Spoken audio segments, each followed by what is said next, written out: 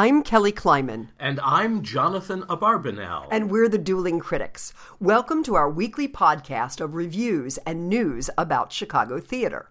And today we're talking about the winner of the 2013 Pulitzer Prize for Drama, Water by the Spoonful, by Chiara Alegria Hudes, and it's in its regional premiere at Court Theater running through April 6th. Now, Water by the Spoonful is 1/3, it's the middle play of a trilogy by Chiara Alegria Hudes, and the central figure is a young American-born but of Puerto Rican descent, a young man named Elliot Ortiz. He is a veteran of the Iraq War where he was severely injured with a leg injury and became addicted to pills.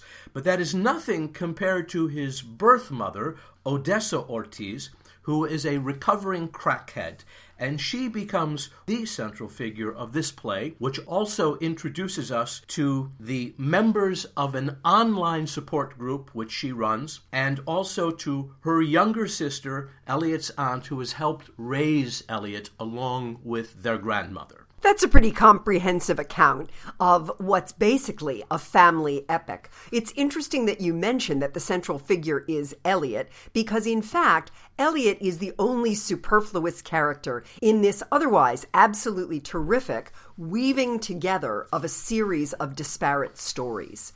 Elliot is addicted to pain pills, but that seems sort of like an excuse to bring him into a play which is primarily about his birth mother, known online as Haiku Mom, and embraces Buddhism and is the world's calmest and most wonderful person, except for the fact that she's a crack addict. What's interesting about the play is the way in which the playwright delves into what appears under the surface of each of these characters. So there's a successful IRS agent who's been clean for 10 years but is obviously still struggling with his addiction.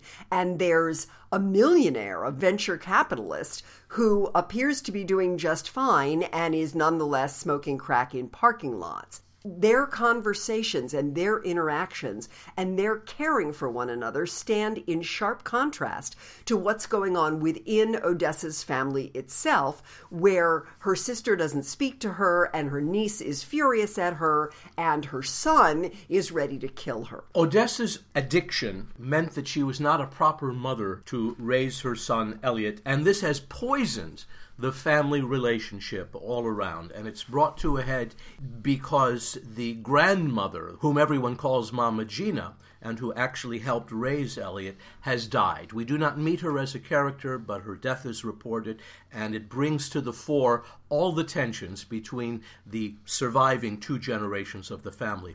What I meant to say is that Elliot Ortiz is the central character of the trilogy, not necessarily this play specifically. And what the play is about is how we create families. If your blood family, if your birth family doesn't work for you, then you create a family of your own. It's just like Harry Potter does in the Harry Potter movies and books. And the family that ultimately works is the online community of crackheads who support each other in the effort towards recovery and eventually break through the online barriers. And this is the big point of the play. And they actually meet in the flesh, person to person. They learn their real names rather than simply their online names. And in the meantime, the surviving nuclear blood family is in the process of dissolution and meltdown.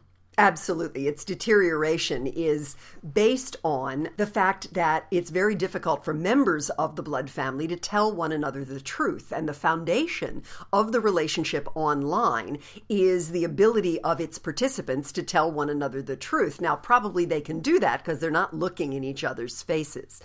I think this is a wonderful play and gets a terrific production under the direction of Henry Godinez. He has created an ensemble with true family feeling. It's very sensitively directed. You can easily believe the relationships among these characters, and because it is a relationship play, that is the key to carrying forward the intentions of the playwright. The need to make this play part of a trilogy distorted the play itself.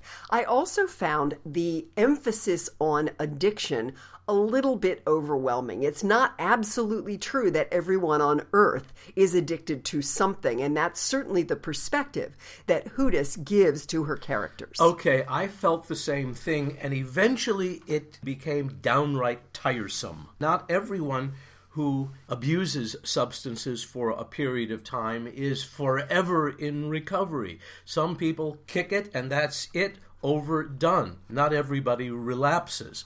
Eventually, I became less and less interested, even as the online people began to make the personal breakthroughs that really are foreshadowed in the play. You know it's going to happen, but it takes 2 hours and 15 minutes with an intermission to happen. Now, I wanted to point out this is not a realistic play. The closest I can come to describe it is that this is an impressionistic play. The dialogue is pointed, it's heightened, it's not the way people really speak to each other, and there are moments when it sounds utterly artificial yet beautiful. The production, too, is not realistic in the sense of rooms that are recognizable.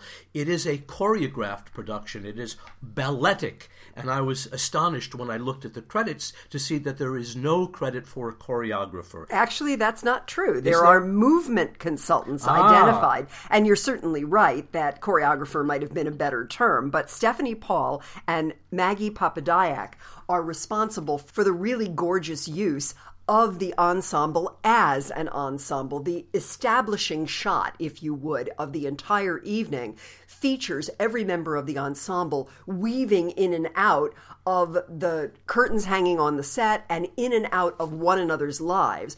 It sounds a little forced as I describe it, but it looks magnificent. And because right at the center of set designer John Boshi's stage is a hole, an abyss into which the characters might fall at any time, the choreography around it is heightened and made that much more powerful. My hesitations are about things outside of the play, that is, the author's attitude towards addiction and her determination to include a character who doesn't necessarily need to be there. But I cannot speak highly enough of the cast, and particularly Odessa Ortiz, who is played by Sharon Alvarez, who has never, ever done a bad performance. I thought everyone in the cast was outstanding. Sharon Alvarez, as you mentioned, Edgar Miguel Sanchez as Elliot Ortiz, Yadira Correa as his aunt, and right on down the line. I do want to point out, as the government IRS agent known online as Chutes and Ladders, the wonderful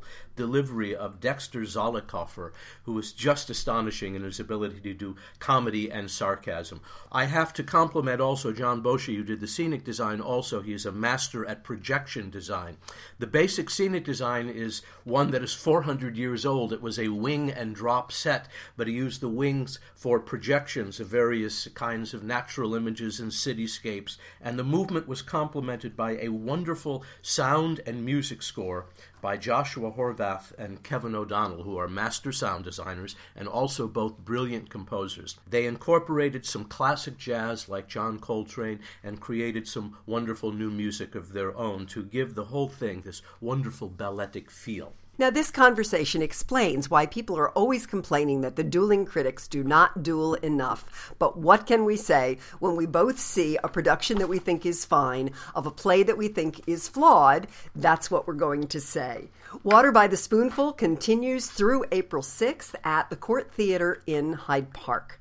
Jonathan, I understand you have a pick. I do indeed, and it's just been extended through April 13th, and what it is A Tale of Two Cities, the great popular Charles Dickens novel, adapted to the stage by Christopher M. Walsh at Lifeline Theater up in Rogers Park. Now, they often adapt novels to the stage, and they have the knack. They know how to do it. They take the complexities of A Tale of Two Cities, they cut away everything that's extraneous, and they really boil it down to the love triangle at the heart of this, and they do it with great style, with small means, but the means they have look good, look rich, and it is a wonderful tale of two cities, well told at Lifeline Theater. You will enjoy it. Your kids will enjoy it. Someone in the audience said to me, it's too bad we couldn't see this version of it when we were all in high school and forced to read the play. A Tale of Two Cities at Lifeline Theater continues through April 13th.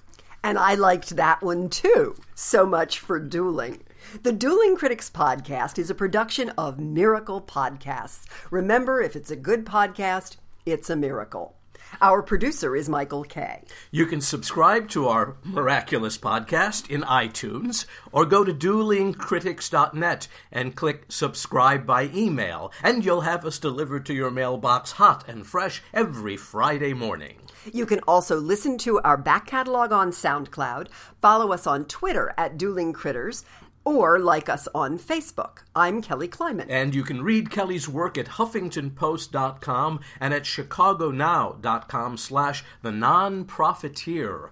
I'm Jonathan Abarbanel. And you can read Jonathan at WindyCityTimes.com, TheaterMania.com, and Footlights.com. Thanks for listening. We'll see you next week.